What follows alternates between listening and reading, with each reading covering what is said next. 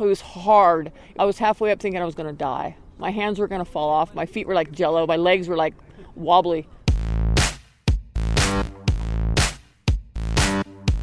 Hey guys, I'm Carrie Klein. And I'm Ezra David Romero. This is Outdoorsy, a podcast from Valley Public Radio. We take you to wild places in Central California and introduce you to the people who explore them. Springtime's here, and it's a perfect time to get outdoors. There are, of course, lots of fun things to do this time of year, but one specific sport is attracting locals out to rock faces everywhere. In today's episode, we focus on that activity and especially on safety. We're talking about rock climbing, which may sound intimidating, but when done right, is actually very safe. Okay, I've been a few times, and I don't like it at all. It freaks me out every time I do it. But me, I love rock climbing. I've been climbing off and on for about 10 years, and it's really my favorite way to exercise and build strength. Today we'll talk about climbing basics and one specific critter that could really ruin your climbing trip. Plus, we'll talk to a local climber with a very unusual reason for getting into the sport. Central California is a great place to live if you're into climbing rocks, so we decided to learn how. I went to Metalmark, our local climbing gym, and since Carrie's a regular climber, our intern Laura Sutsui joined me instead. Hey, Laura. Hey guys, so this was my first time climbing. I was pretty nervous because I don't love heights, but I do like trying new things. And it still sounded like a lot of fun, so I tagged along. We met Daniel Suvanto at Metalmark. He's an avid climber and works there. I think Central California climbing it's awesome. Fresno and the surrounding areas is like one of the best places to live if you're a climber, I think. Once you kind of put your time in the gym, you can move to tons of different areas in the surrounding mountains. Areas like Toll House, Shut-Eye Ridge near Bass Lake, the Tehachapi Mountains, Joshua Tree in the Eastern Sierra, and one of the original climbing meccas, Yosemite Valley. When I think of rock climbing, I remember my first trip up near Hume Lake in the Sierra. I was freaked out and had a terrible time coming down the incline. Looking back, I should have started in a gym with help from someone like Daniel. Daniel says there are lots of ways to get started climbing, beginning with one that requires hardly any gear. The smallest one would be bouldering. So what bouldering involves is basically your shoes, your chalk bag, and then a crash pad. And what you're doing is you're climbing up this a boulder. And the boulders can range from anywhere from 6 feet to 30 feet tall. And they're really hard moves. A lot of times they're overhung. But that's kind of the sport of bouldering. Climbers use chalk to get a better grip on the rock. And they lay down crash pads in case they fall. A crash pad is basically thick foam covered in fabric. But when you think rock climbing, you may think of people dangling on ropes. That's the next level up from bouldering. The easiest is called top roping, which is where the rope is already set up for you and anchored at the top of the route. Climbing routes are specific paths up rock faces, and they're graded based on how difficult they are. And then there is sport or lead climbing, where you clip the rope to carabiners that are already attached to the wall. Carabiners are metal clips that can hold the rope and your weight. The next step up from that would be something called trad climbing or traditional climbing. You're climbing up and you're putting equipment into a crack, or you're wrapping a sling or a piece of rope around a tree, and you're actually creating your own protection as you climb up. There's another type where you're not really climbing the rock, but your equipment. As you move up a rock face, you take your equipment with you. It sounds difficult and time-consuming. And then there's the most extreme type of rock climbing. It's called free soloing, where there's no ropes at all, just chalk and your body. It's what Tom Cruise was doing in the opening scene of Mission Impossible 2. So when my mom sees that kind of stuff on TV and she thinks that's what I do, I try to tell her, no, I'm actually using a rope and being totally safe with it. So if you're a newbie, what do you need to get started? Daniel says all you really need is chalk, shoes, and a harness. All this can cost about $200, or you can just rent it at Metalmark when you take a beginner class or try it with friends. A basic membership runs about $60 a month and includes free beginner courses. When you climb on your own outdoors, you'll also need ropes, a helmet, and things like carabiners. So we decided to give a beginner route a shot, and we learned how to use all this equipment. Climbing shoes look like a hybrid jogging shoe and a ballet slipper with a slick rubber sole hugging the arch of your foot. Daniel says they should be tight with your toes touching the tip of the shoe. How are we feeling? I feel pretty snug. Snug would be the perfect word. Snug. That's the word I want. Next up, I put on a harness that wraps around my waist and legs with lots of loops for carabiners and my rope to tie into. I loop one end of the rope into my harness, and Daniel ties the other end into his. He'll be belaying me, which means he's in charge of the rope. He'll be able to stop the rope if I fall. But before I get on the wall, Daniel does a quick safety check. So really important in climbing is making sure that we check each other. Okay. So I can check your harness, and I can see that everything is clipped up. I can see that you're double-backed. Okay. You're going to do the same to me. You're double back. I'm double-backed as well. Everything looks Nothing's nothing's fine. hanging out. Daniel makes sure we've both tied the proper knots, and he checks that his belay device is locked. All this is important so that nothing goes wrong. I'm all ready. I'm locked up. Are you on belay? I am on belay. Laura's about to climb a 50-foot gray wall covered with multicolored pieces of plastic she'll grab and step on to reach the top. They come in lots of different shapes and sizes, and some are easier to grab than others. This overhang thing is like so really it gets a little bit intimidating. harder, huh? So remember, stand up on that left foot. Awesome. Oh my god. That's the hardest part right there. Like I said, I don't love heights, so not looking down was really key for me. Despite feeling kind of scared, it was so satisfying to touch the top and realize I just scaled this wall with my own body strength. When I got to the top, I laid back and got ready to come down. All right, I got you. Good job. All right, coming down. Daniel runs the rope through a piece of equipment attached to his harness that controls how fast Laura comes down. Yeah. Oh my goodness, that was way harder. Awesome. There were moments when I was like, I need to hold with my hands so hard. Like my hands feel like they're cramping right now.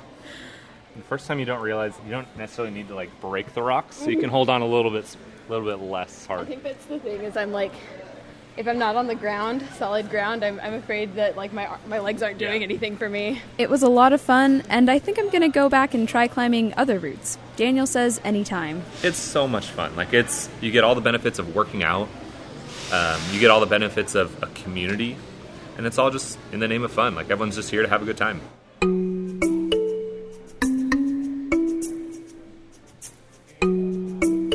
So you have your climbing shoes, ropes, carabiners, chalk, all of that. But one major safety aspect that we haven't mentioned is protection against what lives outdoors. We're not talking about bears, which are around but are unlikely to attack, but about another creature that may present a little more of a threat. Ezra went out to learn about it. Imagine you're climbing a series of boulders. As you reach up over the last ledge, your fingers don't feel rock. You feel something scaly, and then you hear that iconic rattle. Rattlesnakes. Ugh. Mark Halverson knows a lot about rattlesnakes. He's the Fresno Chaffee Zoo curator of reptiles. That is one sweet job title. Yeah, it's pretty cool. Once you're outside of town on your trails and you're heading out rock climbing, there's a pretty good chance that there's going to be some rattlesnakes around. In addition, rattlesnakes like to spend time in and around rock clusters because that's where they'll overwinter. So in the spring and in early summer is when they're starting to come out of those areas, so they tend to concentrate near that spot and then spread out from there. You know, Ezra, I've actually never seen a rattlesnake. Really? I've seen plenty. You know, growing up in the Central Valley, I've seen so many rattlesnakes on the farm, on trails in the mountains, and dead on the highway. But today was the first day I've seen one up close. Well, behind the glass enclosure at the zoo. A rattlesnake bite is a life-threatening emergency. That being said, being bitten by a rattlesnake does not condemn you to die immediately. You have several hours before you have any major problems. Mark says this is the time of year that rattlesnakes come out of hiding and are on the lookout for food, like rodents. Snakes don't hibernate, but since they're cold-blooded, they do take it easy for the winter, and they get hungrier and more active when the weather warms up. That's great for these northern Pacific rattlesnakes, but not for humans on outdoor adventures. Rattlesnakes like to sit and wait for prey to come along, so they'll be in the high grass or near logs and rock piles and things like that. So if you're approaching those things, don't put your hands or your legs in places you can't see. You don't know if there's anything there. Mark says rattlesnakes don't want to bite you and use their rattle as a warning system. The rattle is made of a series of hollow segments made out of a stiff material called keratin that they shake together by vibrating their tails. Baby rattlesnakes are born with a button every time they shed a new segment is added. If I didn't know better, I'd actually say that sounds kind of cute. They're low-key. I mean, they rattle to let you know, and their last defense, the last thing they're ever going to try to do is bite, because they've invested an incredible amount of energy out of their body to create this venom, which is it's essential to their diet. They need to be able to bite this animal and start the digestive process, and also to debilitate it. Why would they want to waste that? They're going to rattle, they're there. And if you continue to press, they're going to try to move away. But if you keep pressing them and try to pick them up, they're probably going to try to turn around and bite you. But what if the worst happens while rock climbing and a rattlesnake's fangs sink into your skin? What do you do? Mark has the answer. If you are unfortunate enough to actually get bitten by a rattlesnake, number one, hopefully you have a friend nearby and make it easy on you. If you don't, it can happen. Just remain calm. There are a lot of stories that say suck out the venom or electrify it with a battery or something or use a tourniquet to close off the area. You don't want to do that. You kind of just want to stay calm, start getting out of there, get some immediate medical help, call 911, get someone out to help you. So aren't dogs also at risk of rattlesnake bites? Yeah, totally. Mark says there are trainings for dogs to go through to become rattlesnake averse. Plus, there's a rattlesnake vaccine you can get for your dog at your local vet. It helps slow down the spread of venom in the body.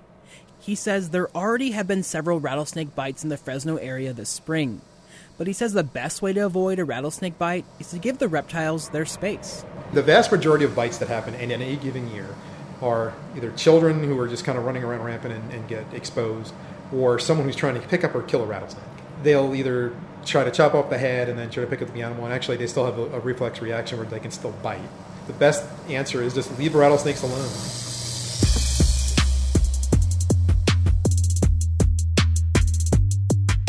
Safety is no joke while climbing. Rattlesnakes are a big deal, but it's also critical to take care of your equipment and go over all the safety checks Daniel and Laura talked about earlier. If you don't, things can go south. That's something Stacy Byers-Richardson knows well. I went climbing in Yosemite earlier this spring with her and a few of her friends. My turn? You're up. Okay. Stacy's 51. She started climbing just 2 years ago, and she's a really strong climber. A lot better than I am. Really? She sounds like a pretty unusual climber. Yeah, and she'll be the first one to tell you that. But it's not how well Stacy climbs that makes her story extraordinary. It's why she climbs. It has to do with her son Cody, who was climbing in Yosemite 2 years ago. He was on Royal Arches for at least the 5th time. He was doing those 17 pitches, and they were rappelling down, ledge to ledge to ledge, and he didn't tie his knot at the end of the rappel rope. Cody fell a few hundred feet and died. So it slipped through, and the last thing Eric said he ever heard was, While this is sort of a cautionary tale, it's really a story about a mother, her son, and the community that came together around his death. All of my rock climber friends say they love the community that comes with rock climbing, almost more than the sport itself. Stacy started climbing after Cody died in order to be closer to him. just to figure out what made him tick. It's now an intrinsic part of her life, just like it was for him. I mean, he lived, breathed, and ate climbing. He was passionate more than anything. He'd go to bed thinking about it. He'd get up thinking about it. He'd ride 20 miles on a bicycle to go to work and then go to the gym after. I'm like, that's some dedication. When you get to be that good, that's when autopilot can kick in, and you overlook or forget your safety precautions. Is that what happened to Cody? Yeah, one knot would have saved his life. I get angry with him knowing how he passed was such an easy thing. It was just tying of a knot at the bottom of his rappel rope. So every time I rappel, I curse at him. In my head thinking, all you had to do was tie your knot. That's it. Cody was 24 years old, still finding his way in life. He grew up in Fresno, Stacy's only child. He was a great kid. Him and I against the world his whole life. So I was mom and dad. He wanted to go to the Army after high school to see what the world had to offer, travel the world, he thought, and then he hated it from day one. So he did 555 days and he was honorably discharged. Then he came home, got into climbing, and the rest is history. When Cody died, Stacy didn't know anything about climbing. That part of Cody's life was a total black box to her. But once he was gone, it took only 4 days for Stacy to finally set foot in the gym. It was awe-inspiring because I'm like, whoa, never had I been in a gym. I was too overweight to even think about climbing. Suddenly, she was thinking about it. She introduced herself to Cody's friends, and they convinced her to try out a beginner climb. The same one Laura climbed last week. It was hard. It was the 5.6, 5.7 on the lead wall. Easiest route in the gym. I was halfway up thinking I was going to die. My hands were going to fall off. My feet were like jello. My legs were like wobbly. It's pretty hilarious compared to what I am now. How'd Stacy get to where she is now? Isn't there a real learning curve? There is, but Stacy's determined. That first time, she could only climb one route before getting tired out. But now, she climbs a few times a week, 5 or 10 routes in a session, and they're way beyond that easy route. She also takes a lot of fitness classes. I lost 35 pounds, and it just kind of melted off, and now I've kept it off for 2 years and Got in the best, literally the best shape of my life. Come on, you got it. I got you. Stacy's more social now, too. Cody's friends are now her friends. Come on, keep your core tight. They climb together, they've spread his ashes together, and they always round out a day in Yosemite with an Oreo milkshake from Robert's Frosty and Coarse Gold, his favorite. Nice, Stacy.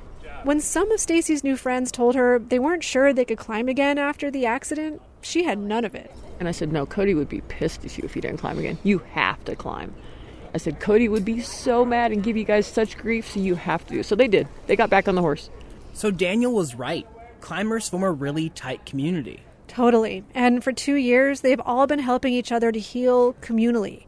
This mother who lost her 24-year-old son is the one telling his friends to pick themselves back up. And in turn, they adopted her, welcoming her into their fray and sharing stories about Cody. Cody's friends, I inherited the best people in the world. They literally saved my life. And that's the honest to God truth. I've turned the most negative thing any parent could ever imagine into the greatest thing. She says you can't let yourself be paralyzed with fear. It's not sketch. It's, I think, one of the safest things you can do, especially if you have the right people with you. The right gear, the right attitude, the right place, right time, right people. Now, Stacy says she's kind of like the gym mom. And Ezra, she does still get to be a mom in real life, too. About 2 years before Cody passed away, a son Stacy had given up for adoption decades ago did some sleuthing and found her and Cody online. They reconnected. They get along. And now Stacy has a granddaughter. Being called grandma is the best. The absolute best. And I never thought I'd be a grandma. Ever. Because I didn't think Cody would have a kid. And if he did, it would be a long time from now. So having Macy is a blessing. Wow, that's amazing. Yeah, it is. Although none of this replaces Cody. Nothing can. But it gives Stacy satisfaction to know she's doing as much as she can with the memories, the friends, and the climbing shoes Cody left behind.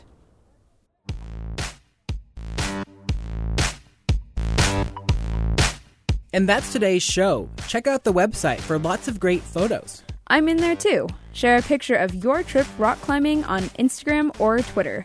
We're at OutdoorsyPod on both. Our editor is Joe Moore, and we had engineering help from Don Weaver. Our music is by Kevin MacLeod and Ben Sound. Stay tuned for future shows when we visit other wild places and interview the people who love them. For Outdoorsy, I'm Carrie Klein. I'm Laura Satsui. And I'm Ezra David Romero. Thanks for listening. Bye.